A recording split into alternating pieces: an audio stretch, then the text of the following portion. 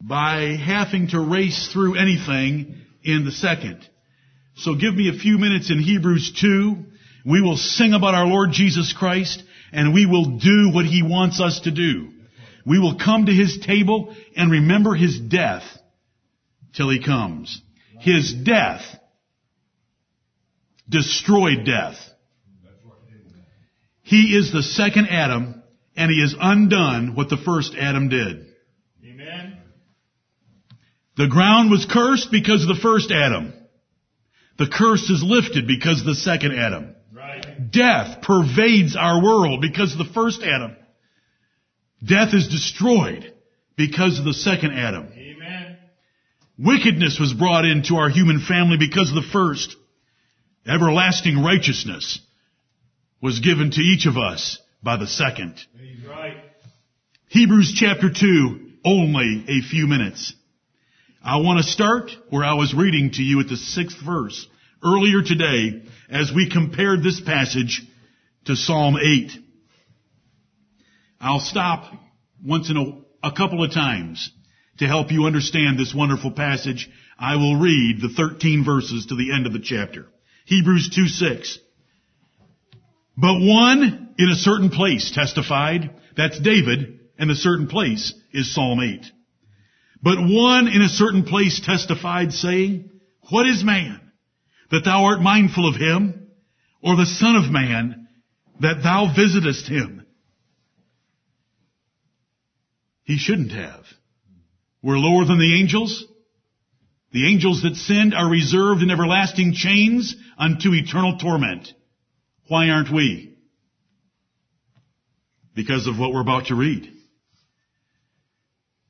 Verse 7, Thou madest him a little lower than the angels. Thou crownedst him with glory and honor, and didst set him over the works of thy hands. Thou hast put all things in subjection under his feet. For in that he put all in subjection under him, he left nothing that is not put under him. This is Paul's commentary on Psalm 8. But now we see not yet all things put under him. But we see Jesus. What a glorious, inspired disjunctive. But we see Jesus. We wonder, how is Psalm 8 fulfilled? It's fulfilled in the Lord Jesus Christ. Right. But we see Jesus, who was made a little lower than the angels to fulfill that 7th verse, to fulfill Psalm 8. For the suffering of death. That's why Jesus Christ came into this world to die. Crowned with glory and honor. We see Jesus crowned with glory and honor. Without controversy, great is the mystery of godliness. God was manifest in the flesh, justified in the spirit, seen of angels, preached unto the Gentiles, believed on the world, and received up into glory. We see Jesus crowned with glory and honor, that he by the grace of God should taste death for every man. The every man is the every man in context that we are about to read concerning. For it became him, for whom are all things, and by whom are all things, in bringing many sons unto glory. There's the every man, the sons of God, and the glory that we're going to share with the Lord Jesus Christ. Just like it told us in Romans 8:17, if so be that we suffer with him, that we may be also glorified together. In bringing many sons unto glory, so that he can be the firstborn among many brethren. Romans 8:29. To make the captain of their salvation perfect through sufferings. We have a captain. He's the captain of our salvation. He's the Lord Jesus Christ of glory. And we're going to celebrate the death of our captain for us. He's now in heaven. He's not on the cross. He's not suffering, but he suffered once for all of us and all of God's elect. Verse 11, for both he that sanctifieth and they who are sanctified are all of one. There is one family of God where we are all united together by the sanctifying grace of God through Jesus Christ, which makes us the holy objects of his love, and the holy servants fit for heaven, and the holy sons fit for heaven. For both he that sanctifieth and they who are sanctified are all of one. Jesus and us are all united together in one body. He is our head. Without us, he is incomplete, though he filleth all in all. Ephesians chapter 1, the last couple of verses. For which cause he is not ashamed to call them brethren.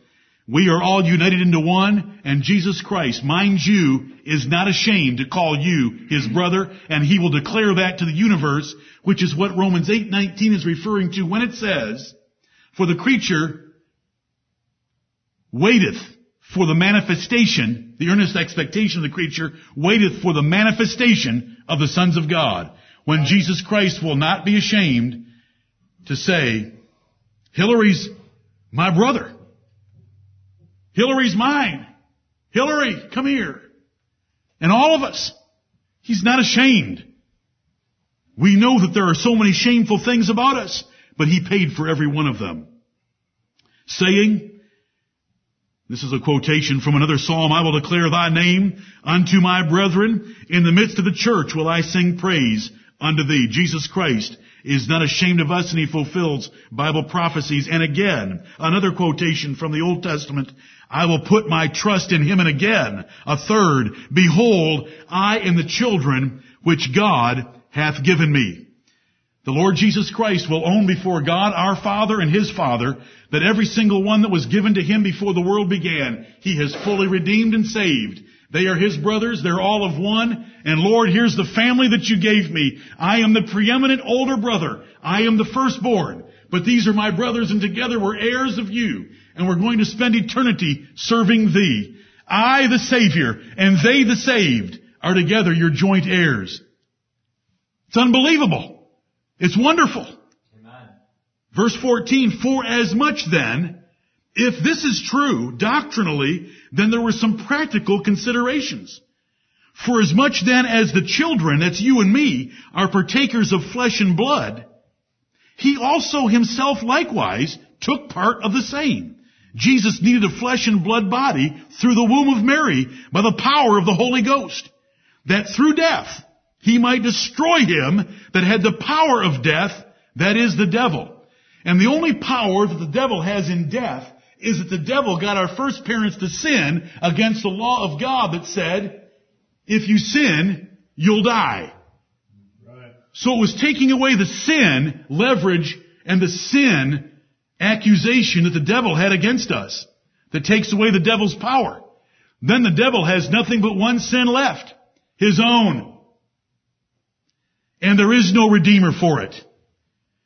That through death he might destroy him that had the power of death, that is the devil, and deliver them who through fear of death were all their lifetime subject to bondage. False religion preys on the fear of men about dying, and so it creates various ways in which you can save yourselves from death.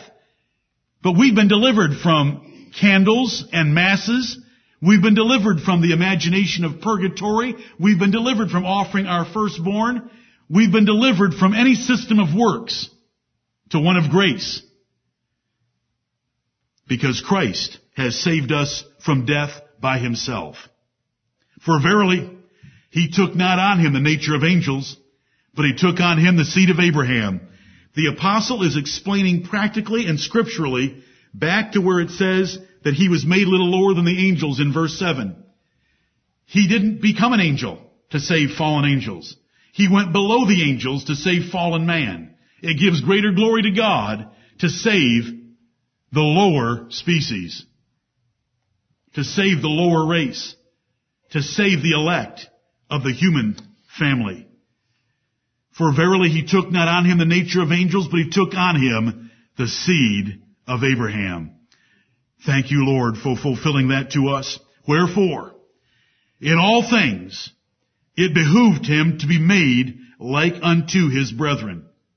His brethren. Because we're the sons of God, and he's the Son of God.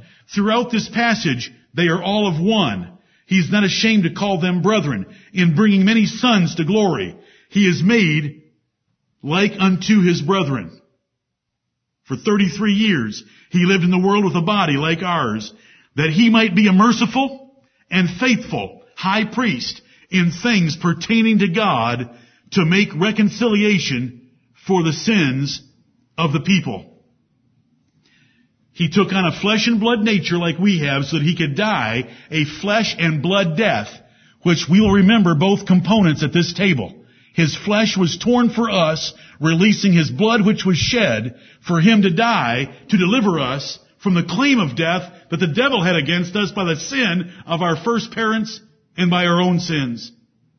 But there's more to it, because he had our flesh and blood nature and was made like unto his brethren. It says in verse 18, for in that he himself hath suffered being tempted, he is able to succor them that are tempted. Amen. Not only did the flesh and blood body give him the vehicle by which to die in our place as a substitute for us, it gave him a flesh and blood existence for 33 years in which he was tempted, so that he can succor us when we're tempted. Succor is a word meaning to help. So it reads, in that he himself hath suffered being tempted, he is able to help them that are tempted. And as the 4th chapter would tell us, he was tempted in all points like as we are, yet without sin. Therefore we can come to him boldly. He is the perfect Savior. He is the captain of our salvation, and he was made perfect through suffering. Because if he had not suffered, he'd be the infinite God manifest in the flesh in heaven and would not be able to relate to us. But he can relate to us. Right. He's the perfect captain of our salvation. Not only did he pay the complete price for our ransom from the enemy that held us under the claims of our own sins, but he's a perfect captain because he's able to commiserate with every single one of us, each of us, with our own unique, circumstantial temptations. One migraines, one diabetes, one fear of this, another fear of that. He's able to relate to all of those. Amen. In that he himself hath suffered being tempted. This is your Savior. This is the captain of your salvation. As we come to the Lord's table today, the anger and fury of God against the first sin of our first parents cursed the earth, cursed the animal world. What had to die immediately to provide coats of skins for Adam and Eve? An innocent animal. They were made subject to vanity, not willingly, by reason of him who hath subjected the same in hope. Right. God was so angry about the sin of man, it wasn't a surprise to him. It was by design for the greater glory of our glorious God. Our first Adam brought a curse upon the ground. He brought a curse upon us. He brought a curse upon the animals. He brought a curse. Sin has messed up everything. But it's lifted by the second Adam. The Lord Jesus Christ came and stood under the wrath of Almighty God and bore that wrath when it pleased the Lord to bruise him. It is not part of God's nature to bruise innocent creatures. It is part of God's nature to crush all rebel, sinful enemies. But in mercy, he sent the Lord Jesus Christ to stand in our place, stand in the way, and be a perfect captain of our salvation. He became like us to do what we couldn't do for ourselves and to do what our first father wouldn't do for us. He did for us. He's the second Adam. He's the first fruits of them that slept, meaning all of us are going to follow him, which will help you understand the 23rd verse, that they have the first fruits of the Spirit. Not that they were the first ones to get the Spirit, but having the Spirit means that there is something else to come. It's called the harvest. It's called the manifestation of the sons of God. Right. We have the Spirit as the earnest of our inheritance. 23rd verse. May the Lord bless. Hebrews 2. For you to consider very briefly the captain of our salvation, who is perfect in the legal redemption of our sins, and he's perfect in the practical commiseration with us in our temptations. To you who are troubled, rest with me. I'll try to rest with you too. I get troubled myself. He just knows I don't have the constitution of some of you. But He's a wonderful Savior for all of us. Amen. Let's sing about Him, and then let's remember His death till He comes.